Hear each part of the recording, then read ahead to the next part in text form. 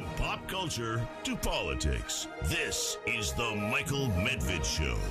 And another great day in this greatest nation on God's green earth. A great day when a very important, very worthwhile, very bipartisan bill has just been introduced in the Senate of the United States. It's co-sponsored by 16 senators of both parties. It would actually reform the Electoral Count Act and would make our elections vastly safer, more sane, less encrusted in ambiguity and foolishness left over from 1887. It would correct the Electoral Count Act. Will it go forward and actually win Senate passage? It needs 10 Republican supporters. They have 8 right now. Can they get 2 more Senate votes and make a difference? We shall see. President Trump is inadvertently, at least, doing everything he can to help with this. He apparently has, in the last few days, approached a speaker of a state House of Representatives. No, this is not the one in Arizona who testified against him.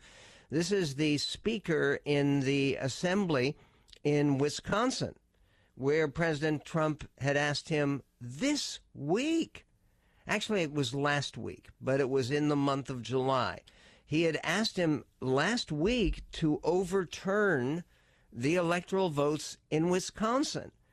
So the idea that he is sticking to the Stop the Steal narrative, and that there's no reason to doubt for a moment that his number one priority, if he actually won the presidential nomination for the Republican Party, let alone the election, would be to keep going over and picking at the scab of the allegedly stolen 2020 election. A good idea? Well, Jason Riley over at the Wall Street Journal says there's only one way that Joe Biden can be reelected, and that's if Trump is the nominee and he continues to harp on the Stop the Steal stolen election narrative.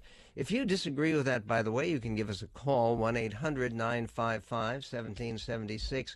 And there's another little flicker of bipartisanship on some issues where 90% of Americans seem to agree. I mean, literally 90%, according to the Gallup poll. We're talking about the Respect for Marriage Act that passed overwhelmingly in the House of Representatives yesterday.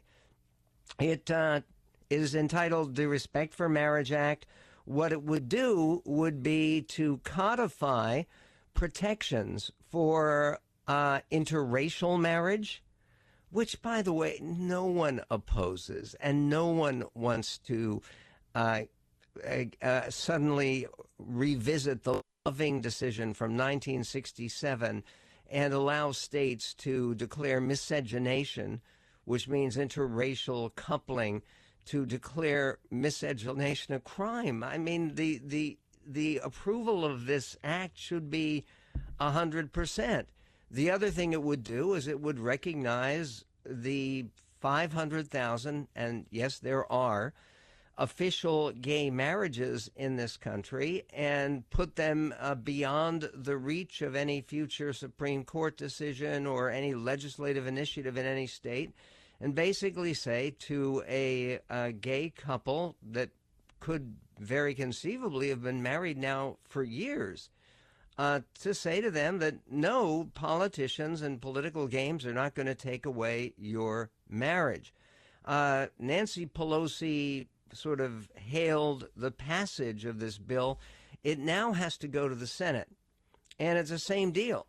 To get passed and then sent to the president's desk to have him sign it, he would sign it enthusiastically, and basically to do something that Republicans wanted, which is why 47 Republican members of the House voted for it, is not to allow the Democrats to play political games with these issues. I honestly believe there is no chance, and nobody's bringing this up, that that everyone talks about how in Clarence Thomas and his concurring opinion in the Dobbs case, the abortion case overruling Roe v. Wade, he mentioned other cases involving the availability of contraceptions and of same-sex marriage. By the way, he did not mention anything about Loving versus Virginia. He didn't. That was what established the right to marry across racial lines. Why would Clarence Thomas not mention that one? Well, he's involved in he has a long-term marriage to Ginny Thomas, who is a different race from him. It's precisely the kind of marriage that would have been prohibited in some 16 states before 1967. In any event, it seems to me good news that this is passing, and I hope that it can pass very much when it comes to the U.S. Senate. But at least when it comes to the U.S. Senate, we won't have to hear, I don't think, Nancy Pelosi exulting over this and zinging a particular 3 times married former congressman. I think she had Newt Gingrich in mind, who was involved with the Defense of Marriage Act, which the Respect for Marriage Act actually would replace. Here is what Nancy Pelosi had to say. This is clip 9. I rise today in strong support for the Respect for Marriage Act, bipartisan and bicameral legislation to enshrine into law a fundamental freedom, the right to marry whomever you choose. As radical justices and right-wing politicians continue their assault on our basic rights, Democrats believe that the government has no place between you and the person you love. It was 13 years ago, Chairman Nadler, along then Representative, now Senator Tammy Baldwin, Senator Dianne Feinstein, and others introduced a bill by the same name to repeal the Defense of Marriage Act. Defense of marriage, proposed by somebody who had been married 3 times. We don't know which marriage he was defending. And today, we will finally achieve that long-held goal. By the way, I don't care how many times somebody's married. I care about how they try to impose their hypocrisy on others. Okay. Again, it's of course a cheap shot that was used many times. Newt has been married to Callista now for, I think it's more than 20 years. And yes, he was married twice before. And if she's speaking about somebody else, and she could be. I mean, Donald Trump just lost wife number 1, who passed away a couple of days ago, Ivana. Okay, so basically, why does it seem to me a very, very important thing that these bills get passed? Because I don't think there is any real chance, given how overwhelming the support is right now for same-sex marriage, and partially because it's happened. And the idea of actually, what are you going to send government agents to break up people who are living a married life, in some cases with children today? And the destructive impact of that kind of initiative, the initiative to revisit either interracial marriage or same-sex marriage, to try to do that today would be a political disaster. And Republicans have every reason to take this off the table and to talk about the real issues that people care about.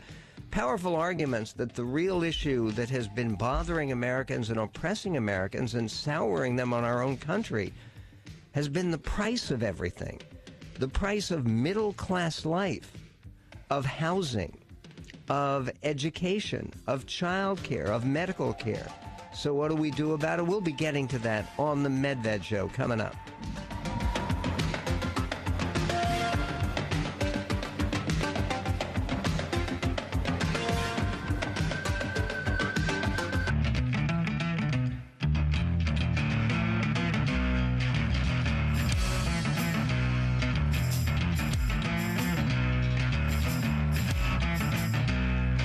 on the Michael Medved show, the House passed a bill that would provide federal protection, so writes the Wall Street Journal, for same-sex and interracial marriage under federal law, with Democratic lawmakers saying the recent Supreme Court ruling ending abortion rights could endanger other precedents. Okay, this is misleading, and it's the Wall Street Journal. And no wonder there are people who are confused. Okay, what they say is the recent Supreme Court ruling ending abortion rights, it doesn't end abortion rights. It leaves it to the states to legislate. And the idea that what it says is that the Constitution of the United States does not include any guarantees about a right to abortion. That's the truth. They didn't erase something that was in the Constitution. There's nothing there about abortion rights. And to say that they end abortion rights is saying to all the people in Washington State and in New York and in California and in New Jersey and in Massachusetts and in Vermont and in many, many states across the country that have abortion, quote, rights that go beyond Roe. That because Roe ends, the, quote, right to abortion ends at the time of viability. And the fact that they're going to be talking about this in state after state should be very, very clear to people that the court did not put an end to the right to abortion. Now, the idea that the court is about to go ahead and now imperil people who are in interracial marriage, like, by the way, 2 justices of the Supreme Court, because Ketanji Brown Jackson is married to a white guy, white pediatric surgeon. Sounds like a good guy. And I know, how can he be a good guy if he's a white guy? Well, he sounds like a very decent guy, church-going family, etc. And, okay, that's the latest justice on the Supreme Court. She's black, he's white, and then we have a situation with Clarence Thomas. And the court is not about to make a decision invalidating those marriages or invalidating anyone's marriage or stepping in the way of any interracial couple that wants to marry. And what this is just scare tactics that are being used by the Democrats. And bravo, bravo, bravo for the 47 Republicans who voted for this Respect for Marriage bill to take this issue away, to take it off the table. Because this is an issue where the American people have moved on. They have. Anybody here think it would be a great idea to go after Pete Buttigieg? I mean, after all, he is married to a guy, a Chasten, and they have twin children. I don't remember if they're identical twins, if they're both. I think they are. They might both be little girls, but I'm not sure. But they have twins. Anybody want to initiate legal proceedings to invalidate Pete Buttigieg's marriage and to take the children away from them? I mean, American people are not crazy. At least most of us, I think. Speaking of crazy, here is leader Chuck Schumer celebrating the passage of the Respect for Marriage Act in the House and indicating that he will try to bring it to the floor of the Senate as soon as he can. This is clip 18. Talking to Republicans to see where the support is. I want to bring this bill to the floor, and we're working to get the necessary Senate Republican support to ensure it would pass. Okay, it did pass in the House 267 to 157. There were 7 Republican members of the House who did not vote, who either abstained or they weren't able to make the vote. And there were 47 Republicans who joined the Democrats in supporting the measure, including members of Republican leadership. Elise Stefanik, who replaced Liz Cheney as number 3 in the House leadership, she voted for the bill. Lee Zeldin, congressman from New York, who is running for governor of New York, and has an uphill fight, but he's running for governor. He voted for the bill. Burgess Owens, the very conservative new member of Congress from Utah, former professional football player, he voted for the bill. Dan Newhouse here in the state of Washington, who is facing some radical primary challengers because he voted yes on the impeachment of Trump. He voted for the bill. Darrell Issa of California, one of the most conservative members of the Congress, voted for the bill. And we could go on here because 47, it's a lot of Republicans who voted for it. And it seems to me that is a very positive thing. Steve Scalise and Kevin McCarthy, the 2 leaders of the GOP in the House of Representatives, both voted against the bill, but they pointedly said that Republicans should feel free to vote their conscience, and they did. In other words, they didn't put any pressure on to try to have a united Republican front. One of the people who opposed the bill spoke well on the floor of the House, is Mike Johnson, Republican of Louisiana. He said that Democrats proposed the legislation so they could run ads in an election cycle. This bill is just another superfluous exercise. This bill is completely unnecessary, he said on the House floor. I think in a practical sense, he's right. It is unnecessary. Nobody was going to be taking away these rights. And one of the things that no one ever talks about, and it's out there and it's glaring and it's so public, is people look at the concurring opinion in the Dobbs case that was written by Clarence Thomas, where he mentions we may have to look again. And he mentions the Lawrence case. The Lawrence case declared that people had a right in private for consenting adults to engage in gay sex. And he said we may have to look at that again. We may have to look at the Obergefell case that guaranteed gay marriage. He said we may have to look at the Griswold versus Connecticut case, which guaranteed a right to contraception. Okay, this bill guarantees in federal law a right to contraception. And by the way, that part is supported by most of the pro-life people and organizations out there. Why? Because the best way, the quickest way, the most painless way to bring down the number of abortions to save babies, which is what the pro-life movement is about, is to make some kinds of birth control more widely available, which is actually something that we've done in the United States and why the abortion rate has gone down. We will talk more about this other very significant bill with profound changes in the way we elect a president. It deserves attention. We'll get to that coming up on the Medved Show.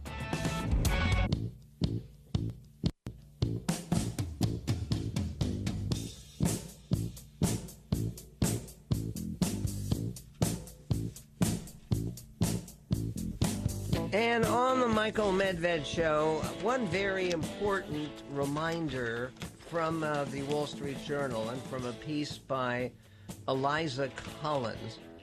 She points out that with everybody talking about the threat of the Supreme Court and, oh my goodness, they're going to take our rights away, and next they're going to take away the right for same-sex marriage, and they're going to take away the right for interracial marriage, and they're going to take away the right to contraception. The Journal points out that Justice Brett Kavanaugh, another member of the court's conservative majority, another Trump appointment, by the way, and an excellent appointment, Justice Brett Kavanaugh wrote a concurring opinion, just like Clarence Thomas did, but it was very different because his concurring opinion said that, quote, overruling the right to abortion does not threaten or cast doubt on those precedents, referring to cases that recognize the constitutional right of interracial and same-sex couples to marry, and of people to access birth control. They've separated birth control into a separate bill. They didn't include that in the Respect for Marriage bill. But the idea, have you ever met anyone who believes that contraception should be illegal? I mean, I can understand, and I think there are some states where this is the case, where you access to contraceptives is limited to people over 18. There might even be some states where it's limited to people over 21, but I'm not even sure of that. Once upon a time, that was the case. And yes, I know. People are going to say, yeah, but the Catholic Church is opposed to contraception. First of all, that's wildly overstated and misunderstood. The official position of the church is not pro-contraception, but there's a recognition that the people who are in the pews in the parishes, there are many, many people who do use contraceptives. And the idea of Catholic organizations lobbying for a change in the law that would allow people to be denied the right to sell or prescribe contraceptive aid, it's not conceivable. But now that's going to be part of the law coming up. And because they are going to be introducing a separate bill on contraception. Now, what does all this concern? The GOP whip Steve Scalise yesterday said he expected his caucus, the Republicans in the House, to be split on the marriage bill, and he indicated party leaders would not pressure members to vote a particular way on the legislation, even though the big majority of Republicans voted no. Why did they vote no? Because that can't get them into any trouble. Nobody's going to be angry at them about that at home, because that seems to be the Republican position, which is, I think, a shame if it's mistaken to be that. And it's going to pass anyway. And they knew it was going to pass anyway because 47 Republicans voted for it. The Gallup Public Opinion polls, reports the Wall Street Journal, show interracial marriage and access to contraceptives backed by more than 9 in 10 Americans, and same-sex marriage supported by well over 2/3 of the country. The Respect for Marriage Act, if passed by the Senate, would codify into law the ability for same-sex and interracial couples to get married and to require states to recognize the marriage. It would also repeal the 1996 Defense of Marriage Act, by the way, which was supported by Bill and Hillary Clinton, which defines marriage as between a man and a woman. That law isn't enforced following Supreme Court decisions, but remains on the books. Look, having something on the books that isn't enforced, that doesn't have legal validity right now, it's probably a good thing to take it off the books and to move in that direction. And speaking about changes in laws, there is a breaking news today because they just released the bill. I mentioned this briefly yesterday because there was a powerful editorial in the Wall Street Journal by Jimmy Carter. Yes, Jimmy Carter in the Wall Street Journal. And Jim Baker. Jim Baker, former Secretary of State of the United States, and also former Chief of Staff to Ronald Reagan. And they wrote a joint article about the Electoral Count Act. And now the news story from the Washington Post, the headline, Trump wanted Pence to reject votes for Biden. A new bill would prevent that. Now, that's a misleading headline. It makes it sound like, oh, yeah, they have a new bill that says that Trump can't ask Pence to reject votes for, but no, it doesn't say that's not it. The proposed bill, titled the Electoral Count Reform and Presidential Transition Act, states that the role of the vice president in counting electoral votes is purely ceremonial, which is the way it's always been understood by everybody, including Vice President Pence, to his infinite credit, and all of his legal advisors and every other legal scholar in the world. Nobody believes that the vice president was empowered by the Electoral Count Act of 1887 to actually choose which slate of electors he was going to certify, because the certification of the electors actually has already taken place. It took place on December 18th. Okay, the legislation, which comes after months of negotiations, would attempt to more clearly define the role of states, presidential electors, and the vice president in a presidential election in an effort to prevent the events of January 6, 2021 in the future. Does that sound like a good thing? It certainly does to me. Or, gee, it would deny us all the great fun of seeing 150 police officers injured and hospitalized and destruction of parts of the federal Capitol. A bipartisan group of 16 senators released the legislation that would clarify an 1887 law that President Donald Trump and his allies tried to use as part of their attempt to overturn the 2020 election results. Trump pressured Vice President Mike Pence to reject votes for Joe Biden from certain states by recognizing informal, unofficial slates of electors for Trump instead. But Pence disagreed that he had the legal authority to do so and worked to certify Biden as the winner of the election. The new proposal, spearheaded by Senators Susan Collins, Republican of Maine, and Joe Manchin, the third, Democrat of West Virginia, also would make it more difficult for Congress to raise an objection to state results in a presidential election. The 19th century law allows one House member and one senator from the same state to raise an objection to the electoral votes in that state. The proposal raises the objection threshold to 1/5. You'd need to get 1/5 of the House members and a total of the House and Senate members from that state at getting at least 1/5 to have the objection even considered. It doesn't mean that if you get 1/5 that the objection is dispositive. They go on. The bill also clarifies how a presidential candidate can raise concerns about a state's election by creating a 3-judge panel with an expedited path to the Supreme Court, an issue that the senators struggled to come to agreement on.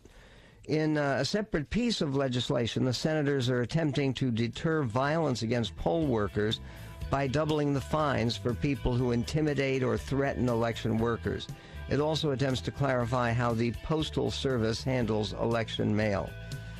To the chagrin of many on the left, the senators did not delve into issues such as voter access.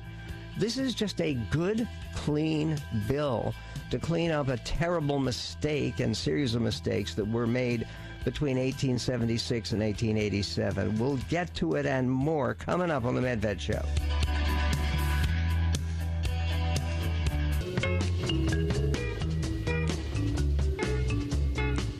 On the Michael Medved Show, there is important news from abroad. Over on the other side of the pond, they have narrowed the fight for a new prime minister, a new Tory leader, because there's such an overwhelming majority in the House of Commons of Conservative Party members who were elected in the last landslide that Boris Johnson won. When they select his replacement, which is expected in a matter of days now, they have narrowed it down to 2 people. The 2 people are Rishi Sunak, who is a former Chancellor of the Exchequer. He is considered to be playing more toward the center of the Tory party, while Liz Truss, the former Foreign Secretary, is someone who is appealing to the legacy of Margaret Thatcher. She would be Britain's 3rd female prime minister. By the way, all of them conservatives.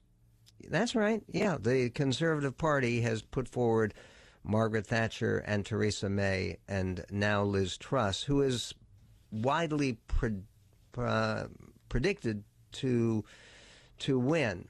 and partially because she, at least according to some of the material out of the Times of London and elsewhere, is better able to connect with some of those working class voters that Boris Johnson won over for the Conservative Party with his support of Brexit. And she can do that even though at the time of the Brexit fight, she was a Remainer. And Rishi Sunak, the problem with Rishi Sunak is he's married to a daughter of one of the richest people in the world and one of the richest people in India. And he, at least according to his critics, cannot understand how the normal, average Briton functions or lives his or her life. So that will be interesting to see. We also have, visiting in the United States, the First Lady of Ukraine, who seems, despite the fact that her English is not great, but she is making a very warm impression. She certainly has been extraordinarily eloquent speaking to Congress today. And this is part of what Olena Zelenska had to say. Zelenska is the feminine way of saying Zelensky, right? She's married to, as everybody knows, Volodymyr Zelensky. Here she is speaking to the Congress of the United States. Clip 16. Usually, the wives of presidents are exclusively engaged in peaceful affairs: education, human rights, equality, accessibility, and maybe you expected from me to speak on those topics. But how can I talk about them when an unprovoked invasive terrorist war is being waged against my country? Russia is destroying our people. Okay, nobody could question that. And it's an emotional speech, and she was emotional. She went on to talk about what Russia has done since the beginning of the war. Clip 17. Since the beginning of the war, Russia has launched over 3,000 different cruise missiles on Ukraine. But to destroy somebody's family, you don't need a missile. Maybe a shrapnel will do it. And then this is actually something to be remembered, actually written down on stone somewhere, it seems to me. And good luck to the translator in getting the full force of it, which is important for Americans to absorb and hear. This is clip 15. While Russia kills, America saves. And you should know about it.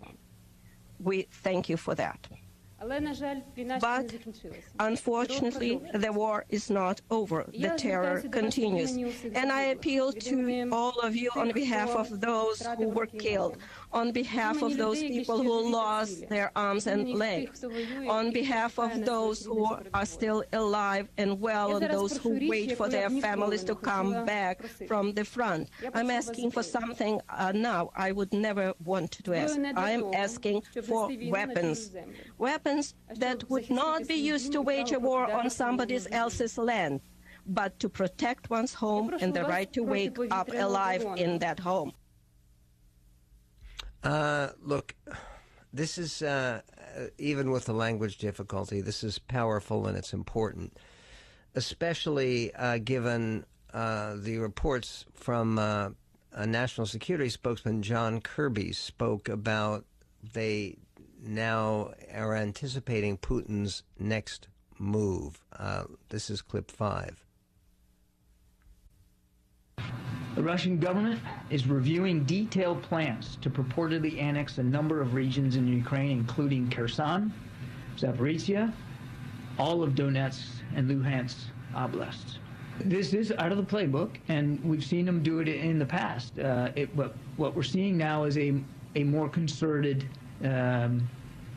more strategic effort, and I think that's really about as far as I can go. And look, fortunately, it appears that we are going to have another leader. The final decision will be September 5th. In terms of because there are 100, I'm talking about the final decision for the next Prime Minister of Britain, the new Prime Minister of Britain. Some 180,000 Conservative Party members will be asked to vote. That's the way they do it. They have had the members of Parliament narrow it down to these two, to Liz Truss, who is considered at the moment the favorite, versus Rishi Sunak. And she, if Truss wins, she could become Britain's third female prime minister. Truss is posed in a British Army tank in Eastern Europe, evoking an image of Thatcher during the Cold War. In a televised leadership debate this week, Britain's top diplomat, that's Liz Truss, sported a pussy bow blouse. I don't have any idea what a pussy bow blouse is. But they say over at ABC News it was eerily similar to one the late Prime Minister, Margaret Thatcher, used to wear. Truss, 46 years old, is a favorite among many conservatives who revere Thatcher above all other leaders, and with good reason. It was certainly one of the great leaders of the 20th century. As Foreign Secretary, Truss has been front and center in Britain's support for Ukraine and Western sanctions against Russia over the invasion of its neighbor. She also has figured prominently in the UK's feud with the European Union over post-Brexit trade arrangements. And the problem for her opponent in all of this is that Rishi Sunak doesn't seem like a Brexiteer, even though he was one. Tim Bale, professor of politics at Queen Mary University of London, says the fact that Eurosceptics adore Truss while suspecting Sunak of pro-EU views, despite the fact that he backed Leave in the referendum, shows the importance of image over substance in politics. And this is what I love here, is his image doesn't fit that of a Brexiteer, whereas hers does, Bale said. There's a kind of presumption that if you're a bit of a smoothie chops, have you ever heard that term before? Well, if you're a bit of a smoothie chops who moves easily in international circles, you must be a Remainer. And if you're someone who tells it like it is to Johnny Foreigner, well, then you're obviously a true Brexiteer. Good luck to Liz Truss, who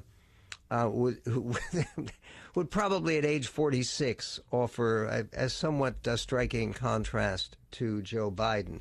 There's certainly also on economic issues, because one of the problems with Joe Biden and with Democrats in general is the belief that millionaires and billionaires are the enemy, that rich people actually make life worse for everybody else.